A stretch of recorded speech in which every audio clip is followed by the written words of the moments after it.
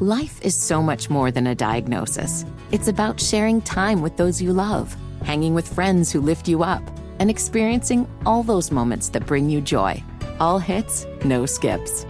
Learn more about Kisqali Ribociclib 200 milligrams at KISQALI.com and talk to your doctor to see if Kisqali is right for you.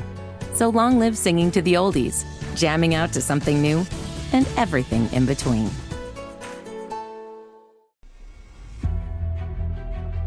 Davis steps under center. Gibson and McClendon behind him. Davis with motion by Richard. Will give the ball to McClendon. He leaps. Oh, he doesn't get in. He fumbled the football. Carolina holds. The game is over. And Carolina has won the game. Finley to throw. Over the middle, intercepted. Wolford again. Wolford the other way. At the 30, the 40. Wolford to midfield. Miles Wolford with the pick, the heels on the doorstep of an enormous victory. Left side of the line. Hood standing to Williams' right. Williams going to throw. One-on-one. Davis has it. Touchdown. Carolina wins. Carolina is the Coastal Division champion. Bernard fields it at the 26. Heading to the far side. Gio at the 35. Gio, he's at the 50. No, he's not. Yes, he is. Gio is going to take it for a touchdown. Are you kidding me? Connor Barth for the possible win.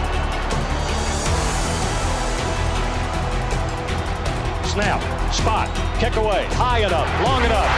It's good! It's good! Carolina has won the game on a 42-yard field goal by freshman Connor Barth. Good gosh, dirty! This is the Heel Tough Blog Podcast. Hey guys, and welcome to another edition of the Heel Tough Blog Podcast. It's your host, Anthony Pagnotta, here with you guys as always. Just a few days from the start of the Tar Heels 2023 season, just down the road from us here at our recording studios over there in Bank of America Stadium here in Charlotte. As we get you ready, we go to one of our favorite podcasts of the entire year. Each year, there are times where we look smart. There are times where we look like morons. And this is usually where both of those end up being true. Today, we're talking breakout players for the 2023 season.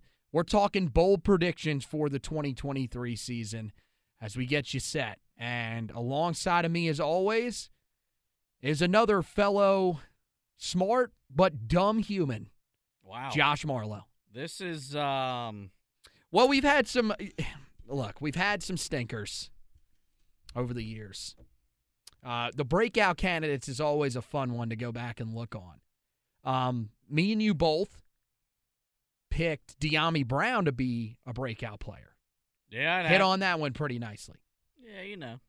I believe both of us had Jeremiah Gimmel as a breakout player the year that he broke out. Not bad.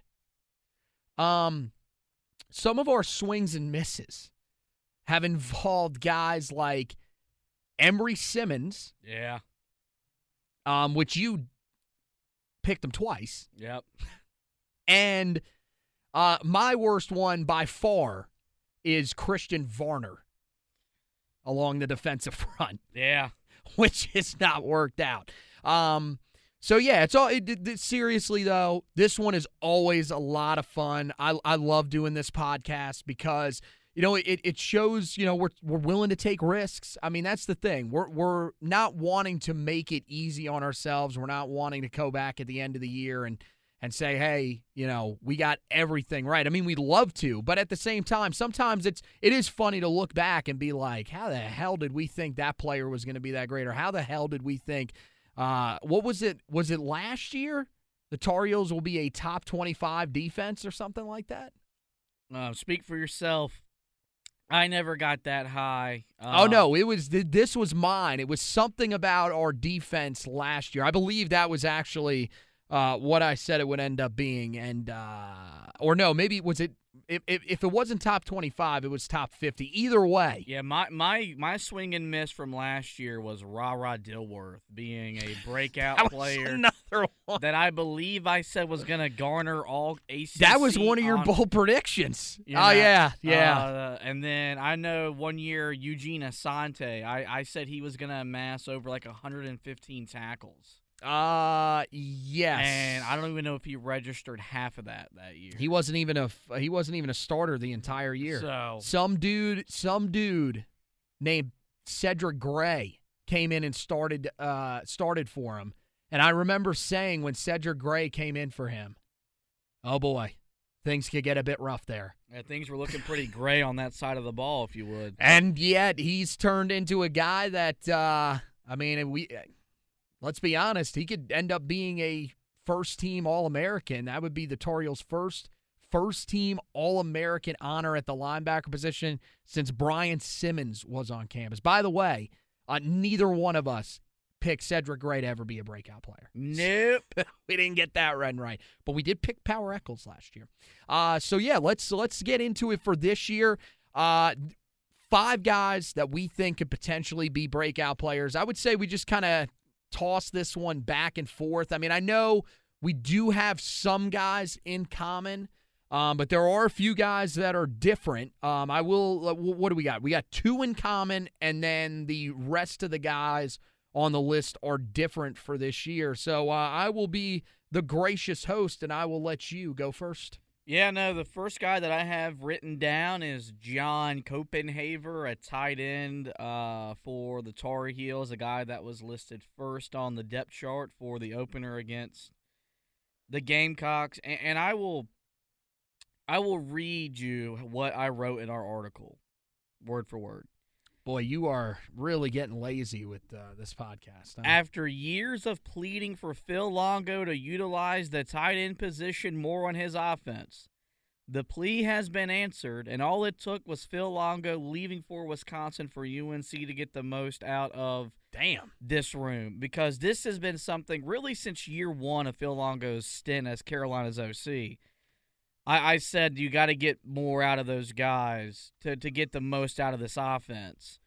And it made sense because you had talented running backs, talented wide receivers, to not get these dudes involved.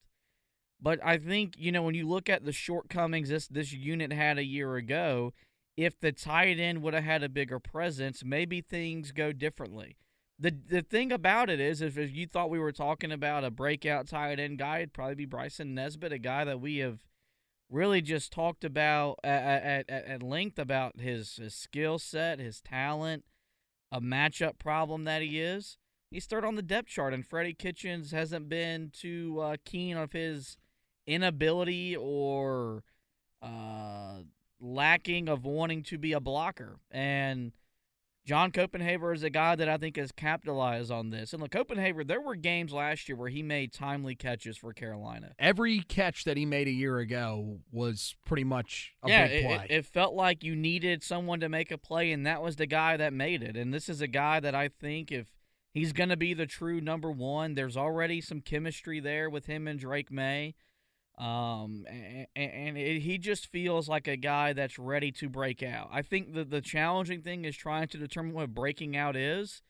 Is it north of 500 yards? I don't know. Breaking out could be it's very possible. Breaking out for a tight end in this offense could be 400, 500 yards and, maybe 7, 8 touchdowns. I had a problem, or I struggled with maybe trying to figure out, okay, he's going to put up, 65 catches, 550 yards, 8 touchdowns. I had a hard time getting a number. You only specify that for tackles for Eugene Asante. But I do think this is a dude, for all intents and purposes, is ready to have his coming out party and be a big part of what Carolina does, both as a pass catcher and what he can do as a blocker in the run game. Yeah, look, that's the thing. You said, Bryson Nesbitt could be a breakout guy. I don't really. No, I said that would have been the dude from this. But I don't think you could even really qualify him as a breakout guy. Because, last year he had 507 yards receiving, now 4 touchdowns, so he's not in that 7-8 range where you're talking about. But, that's for where this tight end room had been since Eric Ebron, that's pretty good. That's the thing. Like, I thought last year, I thought they got a pretty good amount out of their tight ends. Now, this year, they may have to lean on them even heavier, depending on what happens with Tez Walker's situation. But I like the production that they got there a year ago, and if they could just continue to build on it a little bit, I feel like that's a room that can have a lot of success. And look, he's number one on my list too. I heard, when talking to Michael Coe, the first day of fall camp, that Copenhaver was a guy that was running with the ones. Then when I was at ACC Media Days, I was talking with Andrew Jones, and, he was telling me Copenhaver's the guy. That's the reason that he's here. That was actually before fall camp began. So I got those in reverse order. But Andrew Jones at Tar Heel Illustrated was talking to me, and he told me Copenhaver, there's a reason that they brought him here. This dude is considered the best player in that room. Freddie Kitchens loves him. Drake May loves him. Mac Brown loves him. This guy's doing everything that he needs to do. And it's because of what you said, the combination of what he can do as a blocker and what he can do catching the football.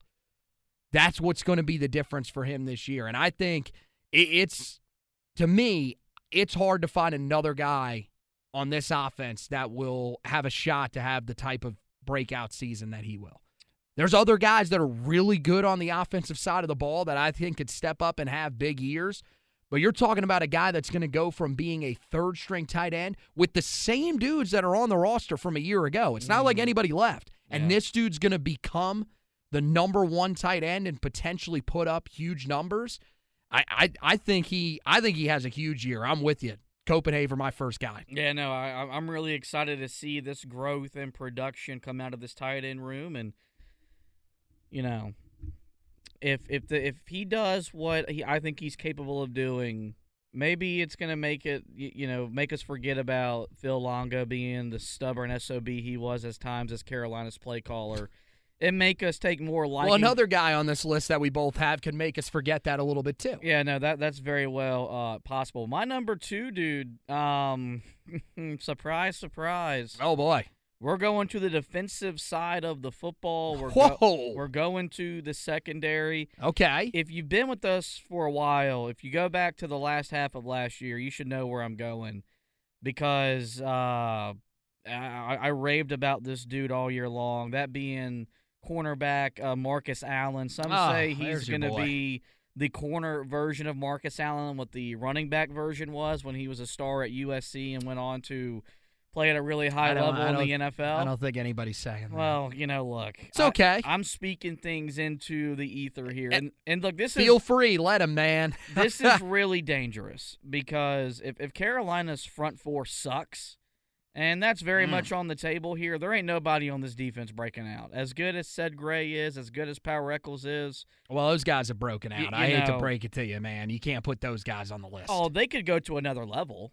Oh, they could definitely break out and become all-American type of dudes. But that's, they gotta have I don't some know. help. I don't think that's what breakout. Breakout player to me always means somebody that's kind of was off the radar last year. We really didn't talk about that comes in and breaks out. The thing with Carolina's linebackers is ACC people know them. National people don't know them because national. What are you talking about? Most of them have them ranked inside the top 10 linebacker duos in the country. National people just say, North Carolina's defense sucks, so they don't have good players, which hasn't been 100% incorrect. When you look at Marcus Allen, though, this is a dude that, you saw be willing to be physical at the point of attack, showed the ability to fight off blocks and make plays in the run game, which you haven't seen in quite some time. He's got a long wingspan, so he can make plays down the field. I kind of liken him to what Des Lawrence was when he was a corner at Carolina, and a dude that really benefited from Gene Chizik becoming the defensive coordinator when the team went 11-1 in 2015 and reached the ACC championship game. And I'm not saying that Marcus Allen is going to be Des Lawrence, but I see a lot of similarities in the way that they play. And, this is one that I would love to see him have the ability to really be in a position to be successful. Because I think the talent's there. I think the ability is there. But, if Carolina can't stop the run, then teams are just going to run on him. And, as much as he can make plays in the run game, your corner's never going to break out by being a run stopper. They're going to break out by making plays in the passing game. And so this one might be my most bold breakout dude on my list, just because there's a lot of just question marks and concerns about the secondary, and rightfully so, going in to this year. But, I mean, I think if the front four does their job and allows Marcus Allen to make plays, I think you'll see a guy that can be a very good corner for Carolina for years to come. Yeah, I mean, that's not a bad one. I went with the guy that's going to be starting opposite of him. I went with Elijah Huzzie. The way that they have been talking about him in these press conferences, I mean, this dude's tearing it up. I mean, he's got – Mac Brown said he has 4 interceptions already, and keep in mind that's going against Drake May and the ones. So the fact that he has been as successful as he has against one of the best quarterbacks in the country, it gives me reason to believe that he can have a huge season. Carolina, the standard in that secondary, especially for the corners this year, is really not going to be incredibly high. I mean, I know Tony Grimes' numbers really weren't that bad a year ago, but he was inconsistent. That was the thing for him. Storm Duck let up a ton of yards in coverage on the outside. DeAndre Boykins in the nickel let up a ton of yards receiving. So, I mean, you're hoping that you can have a steadying force in there and someone that's just going to come in and be consistent week in and week out, even if they're not exactly a lockdown defender. I'm not saying that Elijah Huzzie's a guy that's going to have like a 38% completion rate against him. He'll allow, less than 300 yards receiving or something like that. I don't know if he's going to be that good. But here's the thing. If he can create turnovers, which is what he did at the FCS level with East Tennessee State, then, look, there are times where you can make up for not being a guy that is necessarily a lockdown cover corner. I think that, the staff identified him very early on. They really wanted him because he's an aggressive player. And I think that's what this secondary needs, especially at those outside corner spots. I think he's going to have a pretty big year there. And I think also something that factors into me having him on this list is that he's going to be the punt returner for Carolina this year. And, he had 2 years at the FCS level where he averaged double-digit yards per return. The punt returning the last, couple of years with Josh Downs was good, not great. I mean, look, nobody is going to be Ryan Switzer, but I think this is a guy that could, be effective enough to help, set Carolina up with good field position from time to time, something that we didn't see a whole lot of these last couple of years. So I think he brings so much value, not to mention the versatility that he has, can play the nickel spot as well, which could be huge if DeAndre Boykins has to miss some time early in the season because of the injury that he's dealing with. I think it could be a really, really big year for Elijah Huzzie, and I wouldn't be shocked at the end of the season if he lives up to the expectations, if he's a all-conference player, probably like second or third team, but I could see him being there. Yeah, no, I think we'd all love to see it, like I've really said since he transferred in. I know the talent there and that it exists. I'm waiting to see it on a Power 5 level, and then I'll be bought in. My number 3 guy is, kind of like John Copenhaver. Maybe not a guy that I would have initially picked upon seeing the depth chart. And my guy is Omarion Hampton. Before the depth chart, I would have told you Elijah Green. Because, in getting prepared for this article, I had Green as maybe a guy getting over 1,000 yards because the way he ran the ball the latter half of last year, I thought with him emerging as the dude, he would be in store for a really big season. But instead, you see British Brooks listed as the starter with Hampton being the number 2 dude. And we saw Hampton last year have big games. You look at, it was App State and Georgia State where he had just big, timely runs. Oh, yeah. Really helped Carolina on the road win games that they needed to win, and that were games that were closer than they rightfully should have been. And, when you look at this running back room, it's as deep and as talented as I can ever remember it being in my time as a Carolina fan.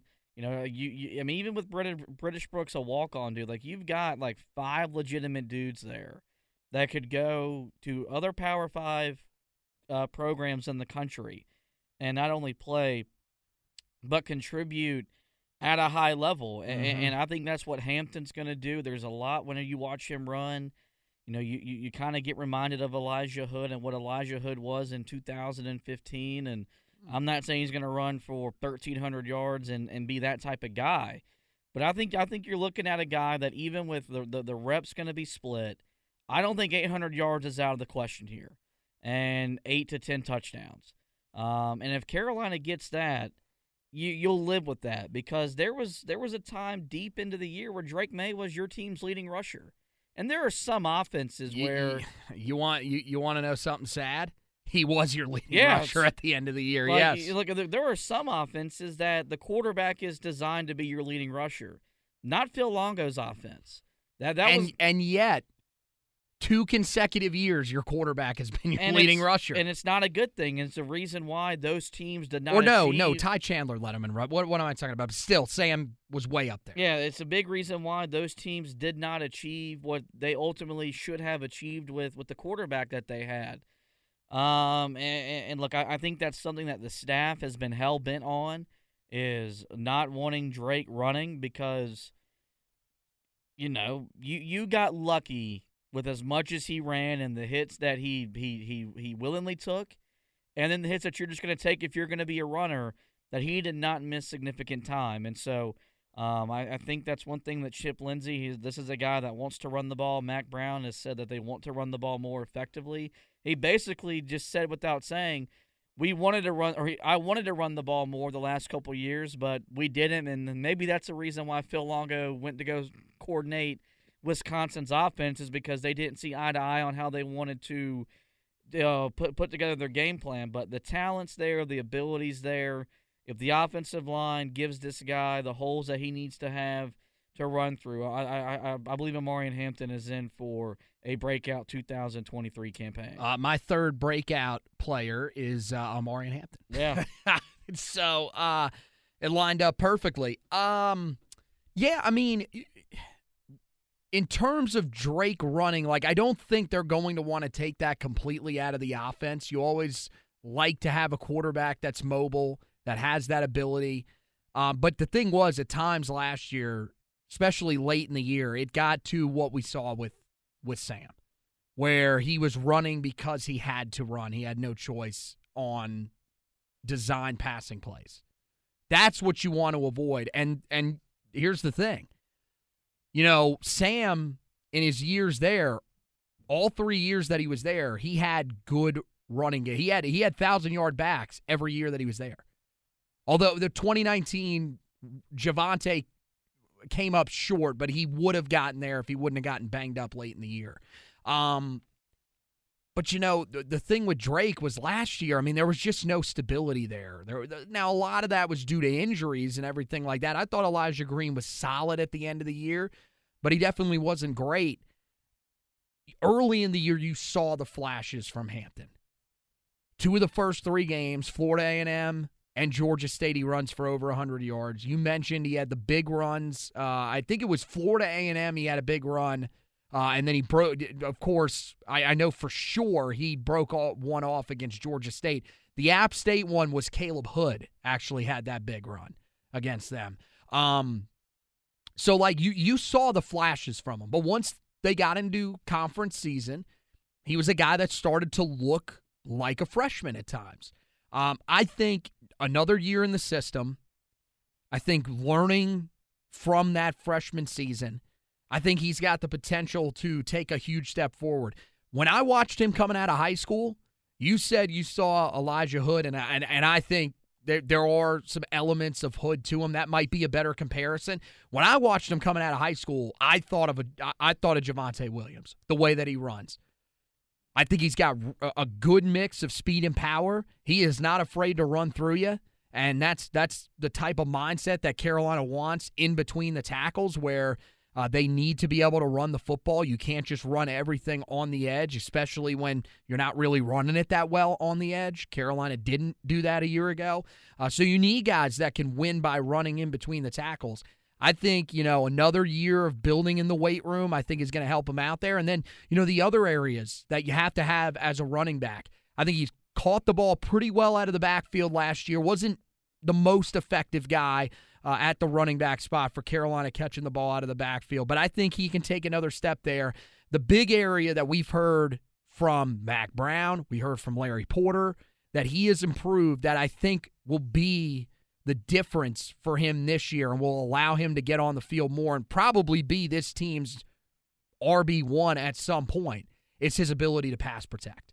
Because, look, you could say whatever you want about the offensive line and how bad they were at the end of the year. You're 100% right.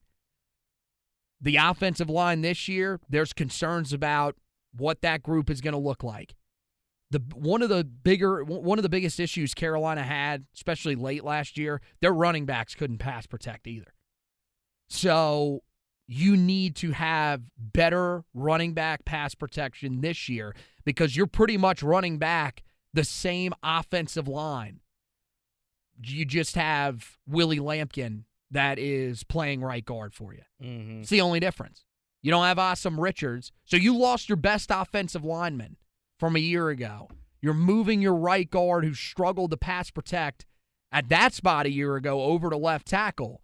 And you're bringing in a guy in Willie Lampkin that, look, man, if you look at the grades, I love the prospects of what he could be. He's 5'11". He's right around 300 pounds. He's a guy that a lot of people think is undersized for the Power 5 level. So you're going to need help from your tight ends and from your running backs. I like the steps that we're hearing Amari and Hampton has taken this year, and I think he has a chance to have a breakout season. I think 800 yards, 7 or 8 touchdowns, that'd be a pretty damn good year for him. So I'm with you on that. Yeah, no, I think it'd be really hard to complain if that's the type of year that he has. My number 4 dude, a guy that was on the verge of really breaking out maybe last year if Josh Downs doesn't return, and that was Kobe Paysour, a guy that, once Carolina got him on the field, you just saw the talent and the ability to win one-on-one matchups, to be a mismatch nightmare. Started 3 games, led Carolina in receiving in all 3 of those, and was really helped Carolina's offense stay afloat while Josh Downs was sidelined. Part of this is that as of recording, Tez Walker still hasn't been cleared to play. And I think you need to start coming to the understanding that he's probably not going to be on the football field this year, as ridiculous as that reality might be. Well, he might be on the football field at some point, but I would not be shocked at this point if the decision is not made this week. Maybe not even next week. I wouldn't be shocked if it's a middle-of-the-year decision. So, Carolina's got to have dudes that really become number 1 wide receivers. And look, I like Nate McCollum. I think you saw in the spring game that he kind of showed up and had a natural connection with Drake May. I like Gavin Blackwell. I like J.J. Jones. I like the pieces in this room. But I think Kobe Paysour and what might be an offense that is more short to intermediate and not pushing the football down the field as much, which might be a change of pace considering Drake May led the country in big-time throws last year according to Pro Football Focus.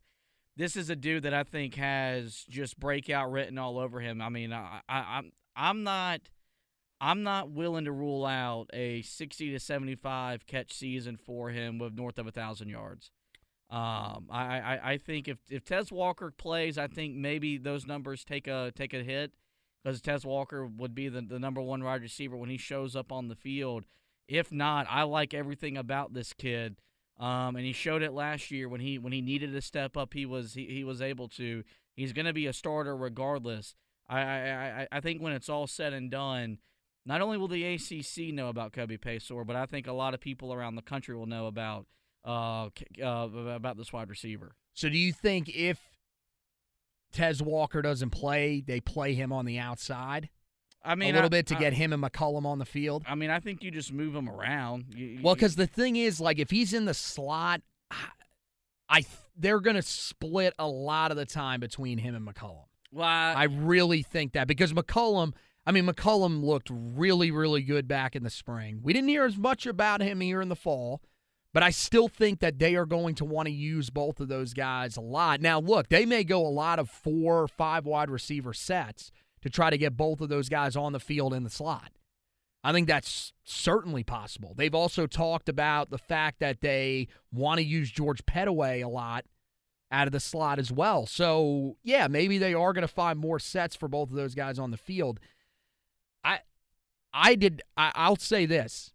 I do not have Kobe Paysour on my list, and maybe that's because, like, when I sat down and thought about my guys, like, I don't know. I guess I just felt like Paysour broke out last year when we saw him. I mean, he led the team in receiving all 3 games that he started a year ago. Like, this dude, I think, and maybe that's wrong of me, but this dude, I think, like most Tar Heel fans, I think, know about him. But, again, we're going to take kind of different mindsets towards what we think are breakout players. But I think you're right. Look, if Tez Walker doesn't play, especially if they can move him around and play him on the outside and sometimes move him inside of the slot, this dude could easily be a 1,000-yard receiver. I love everything about Kobe Paysour. I think he's great. So, I think he could be poised for a big year. The other guy that I have, the fourth guy that I have on my list, the other guy that I have from the defensive side of the ball, I have Tayon Holloway. And maybe I'm buying too much into what the staff is saying in the offseason with these defensive backs, because I told you I liked what they're saying about Elijah Huzzie.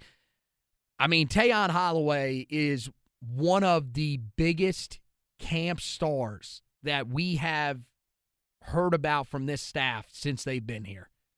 He might be the biggest. I mean, you talk about a guy that last year nearly nobody was talking about. And I get it. He was coming off. He had shoulder surgery. I believe it was definitely upper body. He actually had 2 of them in his senior year of high school. So last year was pretty much just about rehab. But this staff is absolutely raving about what they've seen from him. His teammates have been talking about how good of a cover corner he is. And the fact that he was able to, midway through fall camp, establish himself as a part of the rotation at corner with a guy in Huzzie who the staff, as I said, really valued when they were bringing him in the transfer portal. A guy like Marcus Allen, who I'm with you, I thought flashed a lot late last year and looks like he's poised to have a significant role for this team again this season, which I hope as well. I think Tayon Holloway, man, this could be one of those guys that coming into the year we're not talking a whole lot about. And look, do I think, this is a guy that probably finishes as an all-conference player? No, I don't think that's probably where you see him.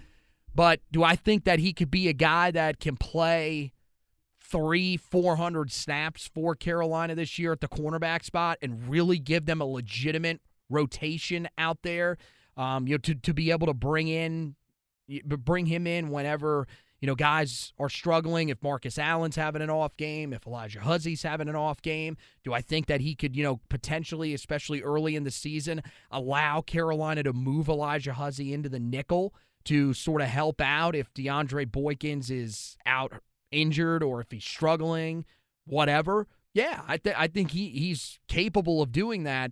But again, it's a risk that, I think is being taken here because he's a guy that we have not really seen at all on the field. Didn't play a single snap last year for Carolina.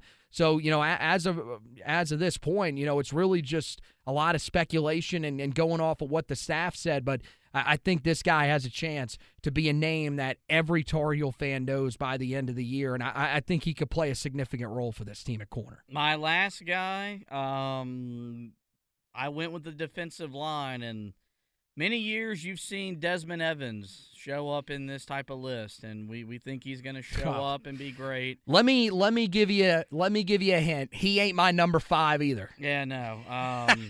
You know, I mean, Desmond Evans has been so bad, he makes me want to eat Bob Evans for breakfast. That's how bad he's been during his time at Carolina. God, is Bob Evans that bad? Oh, I mean, I didn't go to it for a long. It's been a while since we've had one here locally. You know, so. it's definitely behind the Waffle House, the Huddle House, Denny's. It's got to be behind Denny's. I love me some Denny's. Like, you know, so it's definitely 5th. I went with Jabari Ritzie, and maybe it's because he's got nice hair and wears number 5. I don't know what it is, but I think this is a dude that, being moved back into his natural position, you know, he's listed behind Myles Murphy on the depth chart. That's not going to take long. Myles Murphy will remind the staff that he's not a starter. Well, the thing about him being listed behind Myles Murphy, and Mac Brown said this in the press conference the other day, he said that him and Myles Murphy are completely different players. Why they play the same position? I don't really get that either. Myles Murphy's big enough to play the nose tackle spot, so I don't know. I mean, maybe he's not a guy that they feel plays the run good enough, but I'm not sure. I found that interesting because, and that's me backing up your point. I think he's got to play a big role. Oh yeah, and I mean, I think there was times last year, like when Carolina's defense was formidable, it felt like he was on the field making plays. I think he gives Carolina a legitimate chance to be better at stopping the run. And that's something that, you know, this defense has to, like, it has to do a better job of that this year, or it's going to be rinse, wash, and repeat from what we've seen the last decade or so. And, you know, this is a dude that, you know, I put in the article, I think if he breaks out the way that I think he's capable of breaking out, if he were to earn some all ACC honors, whether it was, you know, second, third, or just all, or just, you know, a mention, I wouldn't rule that out because I think there's talent there. I think there's motivation to not suck and be a big reason why this defense takes Let's a hope step every forward, one of them has that. That this defense needs to take a step forward. And, you know, this was a dude last year. Like, I can remember being in the stands at the Georgia Tech game and yelling about him not being on the field because I was completely puzzled as to why he wasn't on the field. I don't think they're going to be that stupid for a second straight year. Because I would hope not. It's going to take them into the first drive to realize Myles Murphy ain't it. He ain't the same Myles Murphy that was at Clemson. And so I think you're going to see increased snaps for Jabari Ritzie, and I think that leads to increased production for him as well. Well, here's the thing. I don't think that you can rule out the possibility that Myles Murphy could have a bounce-back year. I mean, look, 2 years ago, the guy did have 9 tackles for loss, 4.5 sacks. So it's there for him. I don't know what the hell happened last year. You're talking about like 9 tackles for loss. That's what? Like maybe a 0.75 a game? Here's the best part about that. That's not good. That's third-team all-conference type numbers for a lot of guys. Have you looked at a lot of the other players around this league? I mean, I think that speaks to the lack of talent that exists. Are there guys in the SEC that are – so every team in the SEC has a guy that has at least 14, 15 and a half tackles for loss? If you're telling me 9 tackles for loss over a 12 I'm not saying it's mind-blowing. It's good. I would tell you I need my guys to be more impactful. But the thing is again, he didn't play a ton of reps. I don't think that the book is completely written on Myles Murphy. I think Myles Murphy could have a bounce-back year. But here's the point about that. Even if he is a guy that has a bounce-back year, you got to play him and Ritzie together. Put him at the nose. And again, I don't know if they just don't feel like he's a good enough run defender, whatever. Jabari Ritzie is a damn good run defender. I thought that was his strength last year. And the numbers that you saw from him show that. He's a guy that has to improve in terms of getting pressure on the quarterback, but he can win inside on rundowns. And that's what you need. So he's got to be out there. To me, can we and I don't want to slight the guy because I don't think he's a horrible player, but I think he's better slotted as a rotational guy. Kevin Hester cannot be starting on this team. No. For long. You got to have other guys that step up. And whether if that's Tamari Fox, We've heard a lot of really good things about him, especially the way he's been rushing the passer and put him out there. But that's the thing. They need to find guys up front. Again, with Ritzy, I don't know. In my mind, I guess I thought, he kind of broke out last year. I mean, he was second on the team in quarterback hurries, or quarterback pressures, rather, a year ago. The only guy that was ahead of him was Kamen Rucker. And he didn't play nearly the amount of snaps that some of these other guys did on that defensive front for Carolina. I mean, Kamen Rucker didn't really either, to be honest with you. So I like it, dude. I've always been a fan of his. I really thought coming out of high school this dude had a chance to be something special. I'm with you on your point. He has been playing out of position since he has gotten there. Carolina tries moving him all over the place. They've tried to play him at that power end spot. I don't think that's his strength, is sealing the edge. I think he's a guy that can win inside on those rundowns. There's a reason that coming out, his comparison out of high school was Jeffrey Simmons, which I absolutely loved and thought that it was so apt for him. And I think that there's a chance that he could live up to that this year. My final breakout player this year, I always like to do this. I always like to go with one that's a little bit of a long shot. And this one is really based on the notion that Tez Walker doesn't play. I still think this guy could have a little bit of an effect if he does play. But if he doesn't play, I think this dude could eventually become a starter along the way. And if not, at least a big part of what Carolina does. I think the true freshman Christian Hamilton is the guy to keep an eye on. When I saw the or next to J.J. Jones's name with Christian Hamilton on the first depth chart, and it's a first depth chart. I've seen a lot of people saying this, it's a first depth chart. You can't overreact to that. That tells me, though, that the staff has really liked what they've seen from him so far in the offseason. And we've talked about this. When it comes to true freshmen, your skill position guys are always the ones that are set up to have early success. Your offensive and defensive linemen, it's going to take them time to build.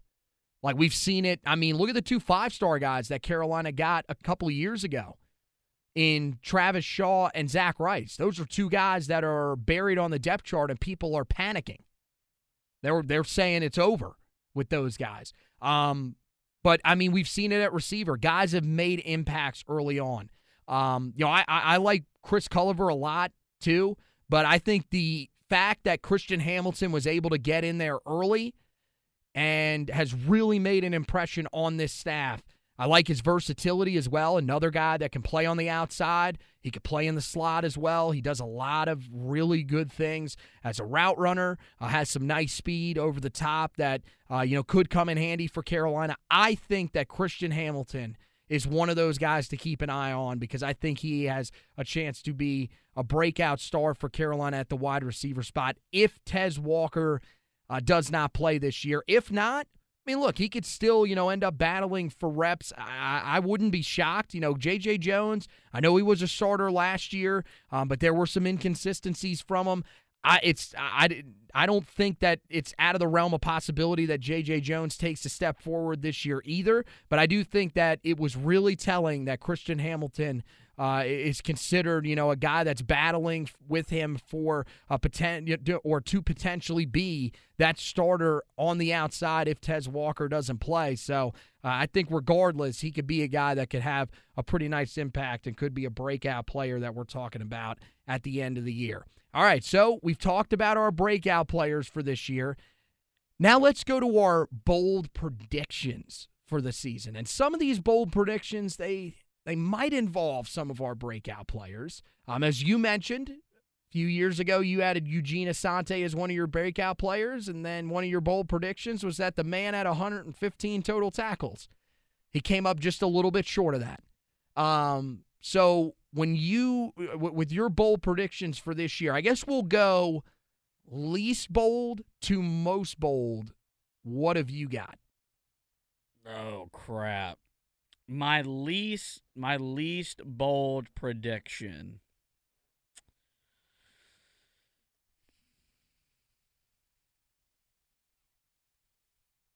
Carolina sweeps their 2 rivals, Duke and NC State. And that's finding itself back on here because Carolina's lost back-to-back years to NC State. You could have really just put NC State on there. I mean, I know that Duke is an improved team. They are. Do a lot of Tar Heel fans, or really even I think the national media members, do they have Carolina losing that game because it's at home? I don't think a lot do. I mean, I think it depends on where you fall on the Duke spectrum. Duke, I think, is much better than they were a year ago, and they won 9 games. But they're probably looking at a regression to where if they go 6-6, 7-5, you're probably calling this season a success, and especially if they win in Kenan Stadium.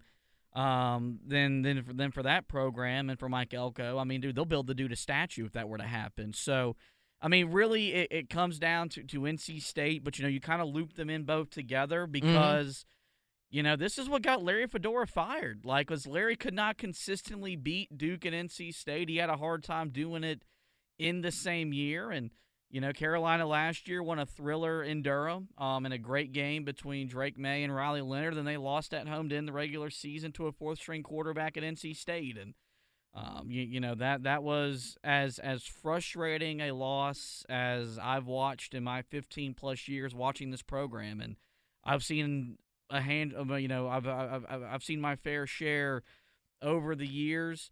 And so I'll go with that as my least bold prediction because my other two, the Heat really does turn up. My least bold prediction is they beat Georgia Tech.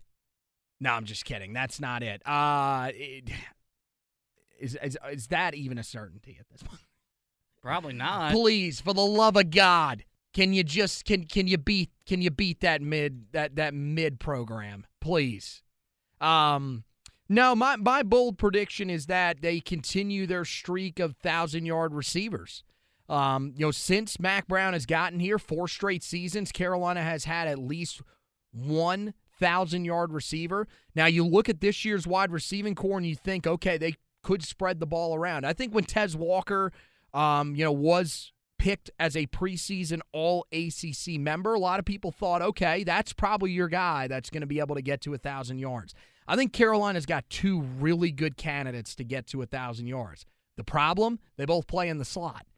I think Kobe Paysour or Nate McCollum, I think either guy has the capability of being a 1,000-yard receiver for Carolina. I think, again, it's the first depth chart, so this could change. I think Kobe Paysour right now is probably the guy out of the 2 that you would lean with because he is currently, the guy that looks like he's going to get the start for Carolina in this game. But I think regardless of if Tez Walker is there or not, I think Carolina will have a 1,000-yard receiver this year in their offense because I think, eventually, Kobe Paysour's got the size. He played on the outside when he was in high school. I know that he has been working on becoming a technical route runner, and that attribute is something that is much better used in the slot. But we heard it last year from the staff. They wanted to do it a little bit with Josh Downs. They never did. Well, this year, if you want to get your 3 best receivers on the field, your 3 best receivers right now are Kobe Paysour, Nate McCollum, and Gavin Blackwell. I think they'll find a way to get them on the field, and that's why I think that's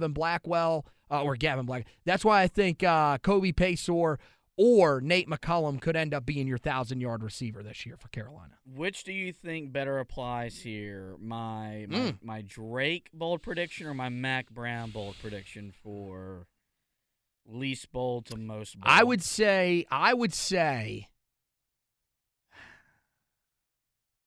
both of these are pretty bold, but I'm not going to say that either one of these are like outlandish to the point where people will be like absolutely zero chance. I would say your Mac Brown is probably the least bold of the 2. I think your Drake one's the boldest, probably. I think this is Mac Brown's last season as Carolina's head football coach. Whether it goes great and Carolina achieves all the things that we want them to achieve, which is maybe 10 wins in the regular season, a return to the ACC championship game, and a second berth in a New Year's Six bowl appearance. Or on the off chance, and this is very much a possibility, that this thing goes sideways and he comes to his conclusion that he's not going to get them, I guess, quote-unquote, over the hump. I'm going to look at it from a positive. And I'll go ahead and just do my last two because they kind of intertwine together.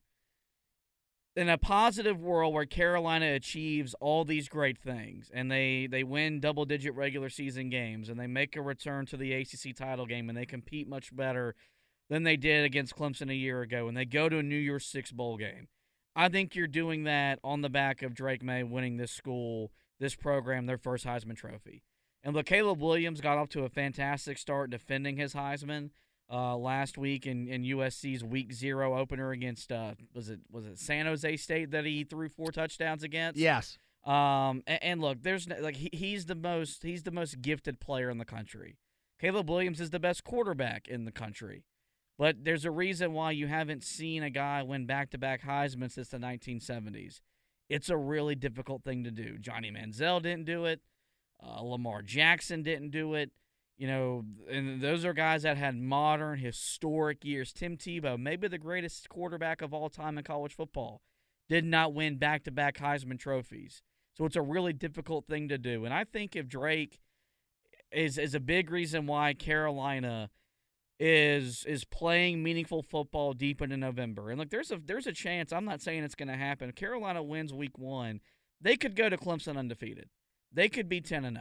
Just the way the schedule falls, and that if you're beating South Carolina, you should be beating a lot of these teams that you're going to face along the way. If Carolina's in that position, even if they falter and they finish 10-2 or 11-1, and they lose in the ACC title game, they're going to do it because their quarterback plays at a high level. And so if that happens, I think Mack Brown, a guy that you could definitely see, he looks a lot more relaxed this year. He looks a lot more happier this year. If he gets Carolina to that type of success, as much as he might want to say, I want to come back and try to take the next step, at that point you have achieved your ultimate goal, which was you came back, you made the program respectable, you upgraded the facilities, you upgraded a lot of things in and outside of the program, and you made the job attractive again. I think for a guy that's older, that is at some point going to spend some time to spend with his wife and kids, you see how much at peace Roy Williams is with his life, no longer coaching college basketball. I think there's a little part of Mack Brown that is ready for that day. I don't think his football journey would be over. I think with what's happened with Tez Walker, you could see this dude really lead the charge for the sport to get a commissioner, maybe even become the sport's first commissioner. I don't know. But if Carolina has the type of year that they have in a positive way, I think he would look at it and say, I accomplished what I set out to, and be willing to hand it off to the next guy. I mean, look, it is certainly possible at this point, considering he is 72 years old. You could do this every single year moving forward, and I don't think people would see it. The one thing that I question is who right now would he look at as the guy that's taking over the program moving forward? It's probably Gene Chizik. That's not his decision. As great as he's been for Carolina, as much as an ambassador as he is for the program, this isn't basketball where Coach Smith, Coach Williams, it was their hire to make. Mack Brown, I don't think, doesn't have that same type of pull. I think he could be a great resource for Bubba Cunningham to be in that room to avoid another Larry Fedora type of hire. No, Bubba didn't hire Larry Fedora. But, I don't think, he's retiring and giving his blessing on who's going to be the head coach. Because if that were the case, maybe there was a greater chance that Garrett Riley doesn't end up in Clemson. Because maybe if he gets brought to Carolina, he gets the coach in waiting type of thing, and maybe Mack Brown does step down at the end of the year if we have the type of year we want to have. So I don't look at it from that standpoint. I think you got to look at it from he did what he sought out to do, which was make a program that he once built, make it respected again. I think it's very clear that Carolina is respected in the annals of college football. But when it comes to the next to hire, he's a resource. He's not the one that gets to sign off and say, "Yep, that's the dude." Yeah, I mean, I don't disagree with you, but I don't know if that's how Bubba Cunningham sees it. I mean, I think Bubba's track record coming from Notre Dame, which is, football heaven, I think he could look at Mac and say, "Thank you. You can be involved, but this is going to be my hire because it's going to be his job on the line moving forward, not Mac Brown's." Yeah, I mean, it's certainly possible. Yeah, I mean, that one, I mean, that's somewhat bold for sure. I mean, I think it's up there. But to me, the Drake one is more bold, just because we know how the Heisman works. If your team is not in college football playoff contention all the way until the end, they will not name you the Heisman Trophy winner. It just won't happen. They want, in their ideal world, they want it to be somebody that's playing in the national championship game. That's what they would hope for. But, last year, I mean, Caleb Williams did get it done, so it's not impossible. I think there is a chance. I think if you would have said that he makes it to New York, then it probably is behind your bold prediction about Mac Brown. But I think the fact that you say that he wins it is probably why it's a little bit more bold. And I know people are going to say, well, weren't you the guy that said Sam Howell was going to win the Heisman back in 2021? Yes, and I probably should have realized at that time it didn't really matter how good of a year that team had. The other part of it was, if you look at where that team was in the preseason, they were ranked 10th. This team is, barely scraping inside the top 25. I mean, they're 21st. Coaches poll, they're 20th. So Carolina, I mean, they're getting some respect, but this isn't nearly the year. Like, he's going to have to win some games. And the thing is, you look at the schedule that Carolina has, as you said, there's a chance they could begin 10-0 if they find a way to beat South Carolina. It's possible. I think there's definitely some games in there that they could slip up if they're not careful. The problem is there anybody that you're going to play in that stretch that is going to be a ranked opponent? Maybe Pittsburgh? Yeah, maybe Pitt. If Duke maybe pulls an upset along the way, maybe they find themselves being ranked. But my thing is, Miami, when you play them, no, but Miami could play themselves into being ranked, so it could be a retroactive ranked opponent. I think it's possible that he could have played well. I mean, it's a valid argument, like his Heisman moment. Who's he? The thing is, like, you've got, not only do you have to have Heisman moments. Look, you can have Heisman moments against lesser opponents. It's possible. You throw for 600 yards in a game. I don't care who you're playing. That's a Heisman moment. Where are the big wins going to come from him? That's the one thing that I think sucks for Drake, and that's how I think the Heisman Trophy presenters are going to look at it. Yeah, but I mean, if you look back to as recently as last year, it didn't, because Caleb Williams had his Heisman moment in a loss, and that was the run against Utah. Now, granted, he had a play against Notre Dame in the season finale that probably sealed the deal for him. But, like, what he did against Utah, like, that was point blank. Yeah, that's the best player in the country in a game that USC lost, and it coincidentally knocked them out of the playoff. Like, if Carolina's 10-0, you go to Death Valley, you would imagine that game primetime, another game day game, and Drake balls out, but Carolina loses 34-31. I don't think that kind of would be a negative in his Heisman candidacy. The only way I think that happens is if you have a Georgia Tech type performance. And like, the thing that really sucked about that performance was that game got moved into a 5:15 time slot to give him a chance to play for Heisman voters. Like, TV dictated that because at the time, Caleb Williams had not secured the Heisman Trophy. And when Carolina was up 17-0, we're sitting there in the stadium thinking, man, he's really building his case. He's really looking like he could really have a chance to at least get to New York. The second half falls apart. I think if he puts up the same numbers he put up last year, and Carolina doesn't falter the way that they did down the stretch, and they win double-digit regular season games and return to a New Year's Six bowl game, unless Caleb Williams goes nuclear, I think it's more realistic that Drake May wins the Heisman than it did for Sam Howell 2 years ago. Yeah, the other thing with Sam, I'm trying to remember who else was really up near the top that year. I feel like Sam's, and now his odds weren't better. But I don't feel like there were these world beaters, and I don't think there are this year either. But, you could see it already. They are trying to make J.J. McCarthy a Heisman candidate. They're trying to make Cade Klubnik a Heisman candidate. They're trying to make, now it's Kyle McCord. We know that at Ohio State. We know Carson Beck's going to be the guy at Georgia. And They literally are basically just penciling in Alabama quarterback up near the top. Yeah. So, they want it to be one of those guys. They don't want it to be Drake May. So they're going to look for any crack that they can in the armor and say, okay, that's the thing that we're going to hold against them. I just don't know, man. Do I think he's going to be deserving at the end of the year to win the Heisman? Oh, I think that's definitely possible.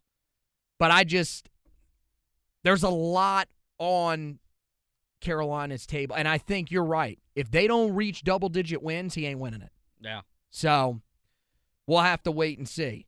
My other bold predictions for this year, I'm trying to figure out the order that I want to put these in. I'll say I'll go with the defense first because I do think that Carolina has, this could happen. I think Carolina finishes top 75 in each major defensive category. God, that's a bold prediction. Is that not bold? The fact that that's now top 75 is now bold just shows you how putrid this program is defensively. This defensive. You're talking about last year, their worst pass defense since John Bunning was the head coach, and that was in 2003. So that wasn't even the last year or the last few years of John Bunning. You're talking about a defensive line that had 14 sacks a year ago in 14 games, that had one of the worst, overall analytics. You get into sack percentage, pressure percentage, run stop percentage in the middle. This was as bad of a defense as it really got for Carolina. It probably rivals. We weren't nearly as into the numbers back when Vic Koenig was the defensive coordinator, and we just absolutely hated everything about Vic Koenig's defenses. I would be willing to guess it rivaled some of those numbers from what year was that, 14? Before they brought Gene Chizik in. I just think second year under Gene Chizik, and I know that you've gotten fired up about this, and you've told me many times that you don't believe it. I think there is too much talent, especially in that defensive front, for this unit not to be better this year. If it's not, then there needs to be serious changes to the coaching staff, to the rooms in general. You've got to start churning some of these guys out of there and finding new bodies to bring in that can produce. So I think, you got that. I think they will be a better run defending team this year. You mentioned, a guy like Jahvaree Ritzie, who I think is really good against the run. I'm hoping that they can find, maybe a guy like Bo Atkinson that can be really solid against the run, because I don't think that's Des Evans' strength. Maybe I'm wrong.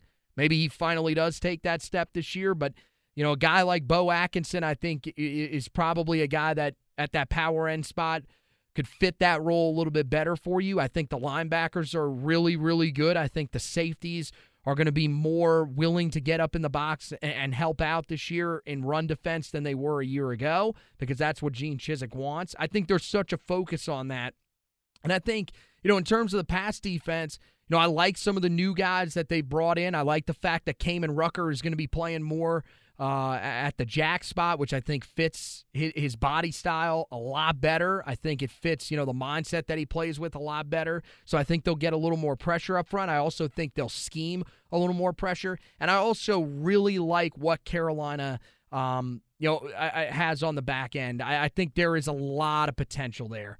It's just about right now getting all these guys healthy. And the thing is, I think there's enough guys in that room that if guys don't produce, like, look, DeAndre Boykins gets off to a slow start to the year, sit his ass on the bench. It's that simple. You've got the depth, so play it. I really think that there is reasons to be hopeful about this defense.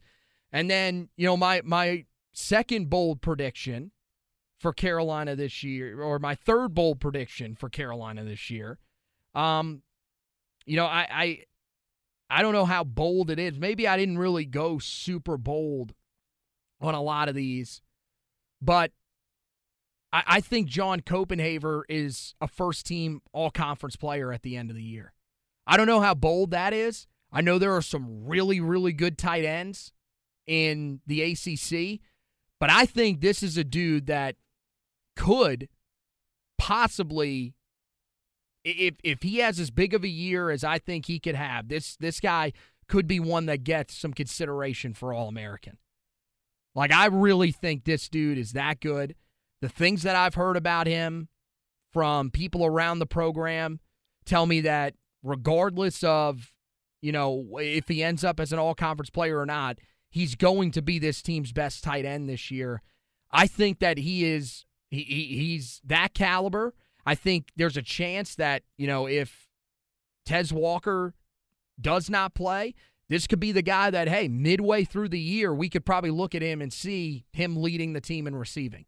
I don't think he probably ends up leading the team in receiving yards. I'm not going to say that he challenges Eric Ebron, but could I see this guy having 700 yards receiving and, 5-6 touchdowns, maybe a little bit more than that, just depending on, how they use Kamari Morales this year? Oh, I think that is certainly possible. So I think John Copenhaver, when it's all said and done, I think he's the best tight end in the ACC this year, and I think that'll be a huge boost for the Tar Heels. So there's a look at your breakout candidates and your bold predictions for this season. Guys, make sure you send yours in to us. We would love to hear what you guys think this year. Who are some of those guys that you think break out? What are some of your bold predictions? I know some of you guys will probably really get into it with those bold predictions. Do you think Carolina's going back to Charlotte maybe? I don't know how bold that is, considering that Drake May says that's the expectation. I mean, heck, do you think Carolina wins the ACC championship this year? Something like that. Send those in to us at Heel Tough Blog on both Twitter and Facebook. We'd love to hear from you guys. You could also leave a comment on the podcast if you want to. We'd greatly appreciate that. So for now, that's going to wrap it up for this edition of the podcast. Guys, make sure you head over to the website, HeelToughBlog.com. We got everything up there for you guys.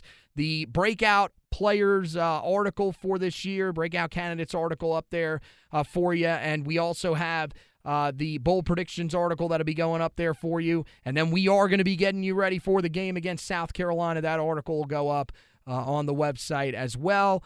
Meanwhile, other articles that are up there that are of importance. Carolina did lose a tight end for this season, the true freshman Julian Randolph. Again, not hugely impactful for this year's team with all the depth that Carolina has there, but still a little bit noteworthy, especially for the future of what that room could look like, losing a guy for an entire season. So make sure you read that article about the injury issue that has cost him the rest of his freshman season. And then also we have an update on Stick Lane and DeAndre Boykins. Mac Brown did give that to us during his press conference the other day. So make sure that you guys check that out. And, of course, we'll be updating you on anything else that comes out about the statuses of other injured players and, of course, Tez Walker's situation if we do get any sort of clearance on that on the website leading up to the game. So, once again, that wraps it up for this edition of the podcast. I want to thank Josh for hosting with me. I want to thank you guys for listening. And as always, go Tar Heels!